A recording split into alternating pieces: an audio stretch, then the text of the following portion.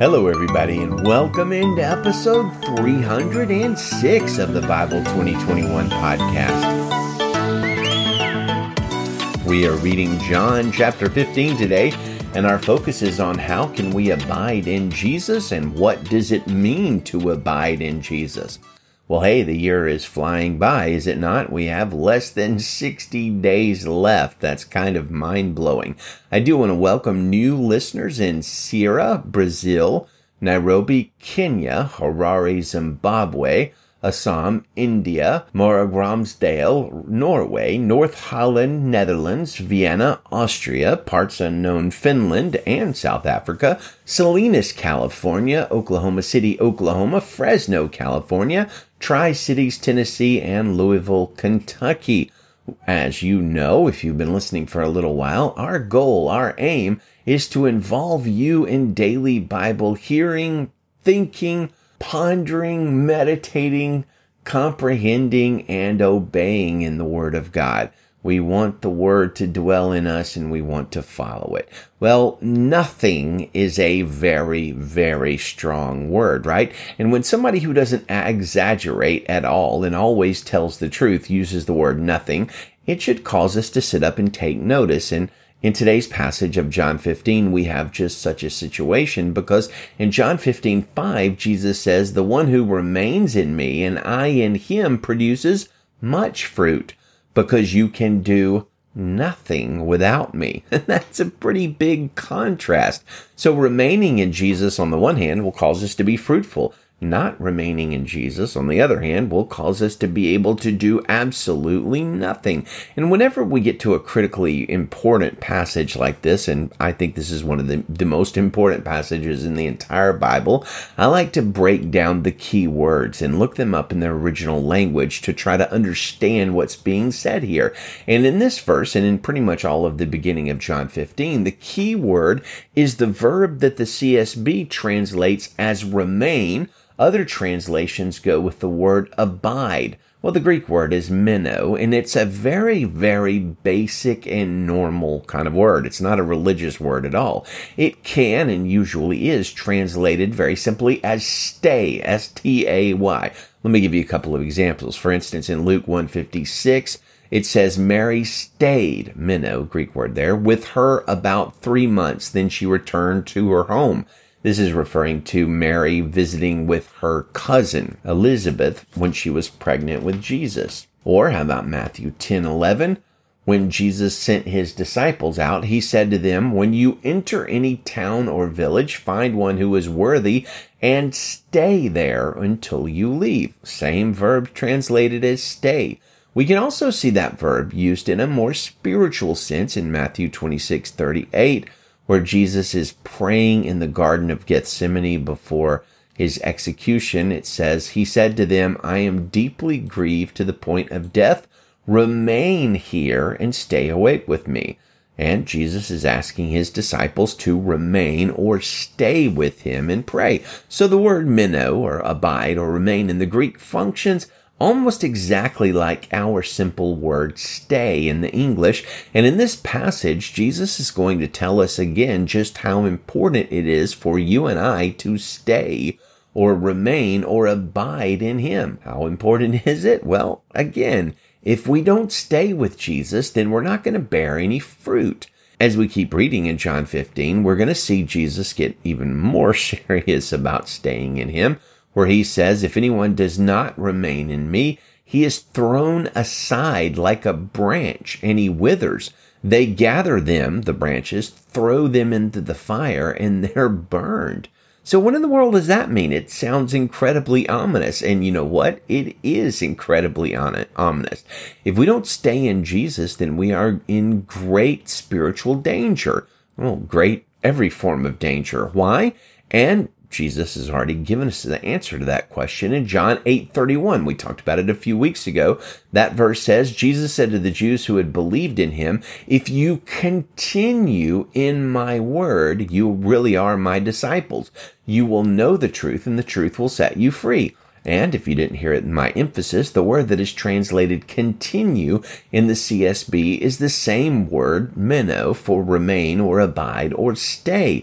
And here Jesus tells us that the way to know if we really are Christians, really saved, really followers of Jesus, is if we stay in his word and his teaching. As we talked about a few days ago when we went through John 8, a Christian is defined as basically somebody who remains or stays or continues in the word of Jesus and continues following him in his word.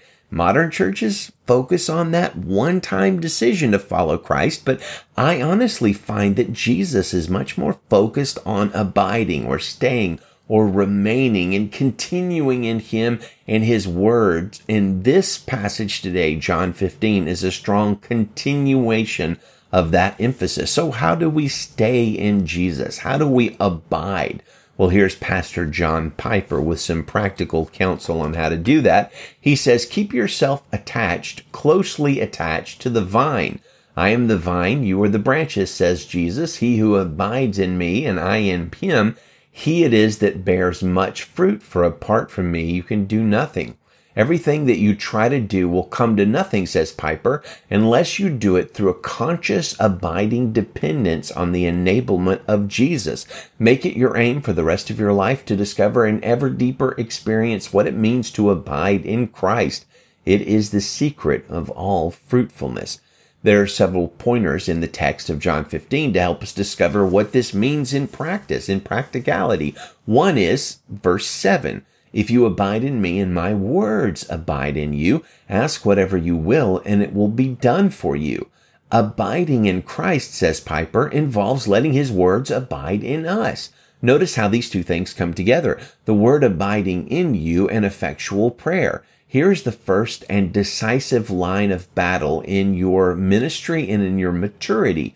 You must resist everything that would pull you away from rigorous study of God's word and hours of prayerful meditation to let that word sink in and abide.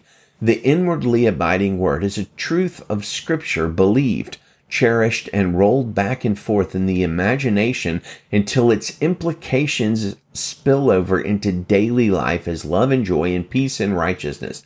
The word will not abide with us if we are in a hurry. Pastors can deceive themselves when we're so busy doing good things that we snatch a text from the Bible and a prayer on the run and think that we will be mighty men of God and bear spiritual fruit with little time in the Word.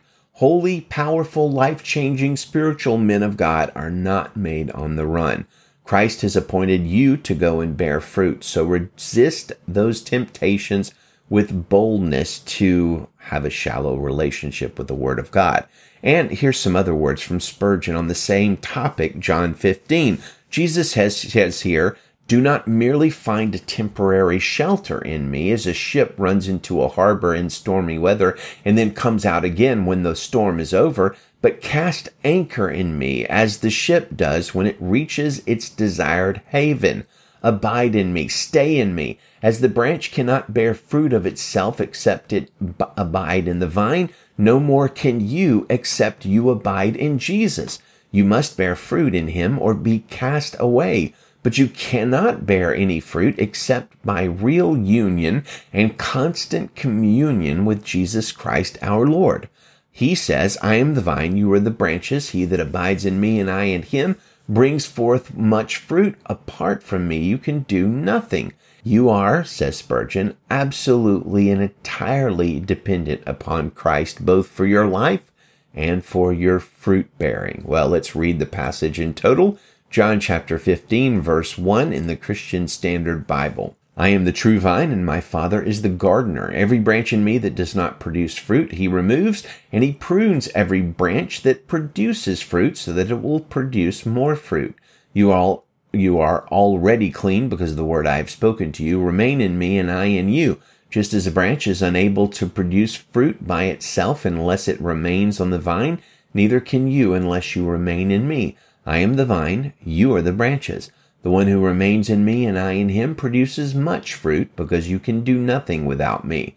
If anyone does not remain in me, He is thrown aside like a branch, and he withers. They gather them, throw them into the fire, and they are burned. If you remain in me and my words remain in you, ask whatever you want, and it will be done for you. My Father is glorified by this, that you produce much fruit and prove to be my disciples. As the Father has loved me, I have also loved you. Remain in my love. If you keep my commands, you will remain in my love, just as I have kept my Father's commands and remain in his love. I have told you these things so that my joy may be in you and your joy may be complete. This is my command.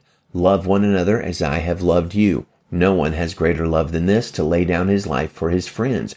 You are my friends if you do what I command you. I do not call you servants anymore, because a servant doesn't know what his master is doing. I have called you friends, because I have made known to you everything I have heard from my Father. You did not choose me, but I chose you. I appointed you to go and produce fruit, and that your fruit should remain, so that whatever you ask the Father in my name, he will give you. This is what I command you, love one another. If the world hates you, understand that it hated me before it hated you. If you were of the world would love you as its own. However, because you are not of the world, but I have chosen you out of it, the world hates you. Remember the word I spoke to you. A servant is not greater than his master. If they persecuted me, they will also persecute you. If they kept my word, they will also keep yours. But they will do all these things to you on account of my name, because they don't know the one who sent me. If I had not come and spoken to them, they would not be guilty of sin. Now they have no excuse for their sin. The one who hates me also hates my Father. If I had not done the works among you that no one else had done, they would not be guilty of sin. Now they have seen and hated both me and my Father. But this happened so that the statement written in their law might be fulfilled. They hated me for no reason. When the Counselor comes, the one I will send to you from the Father, the Spirit of truth who proceeds from the Father, he will testify about me. You also will testify, because you have been with me from the beginning. Amen. Well, we close out with our Bible memory passage for the month of November, which we just began yesterday. It is John 14:6, and it says, Jesus told him, I am the way, the truth, and the life. No one comes to the Father except through me. Amen. Well, good day, friends. May the Lord bless you and keep you, and Godspeed.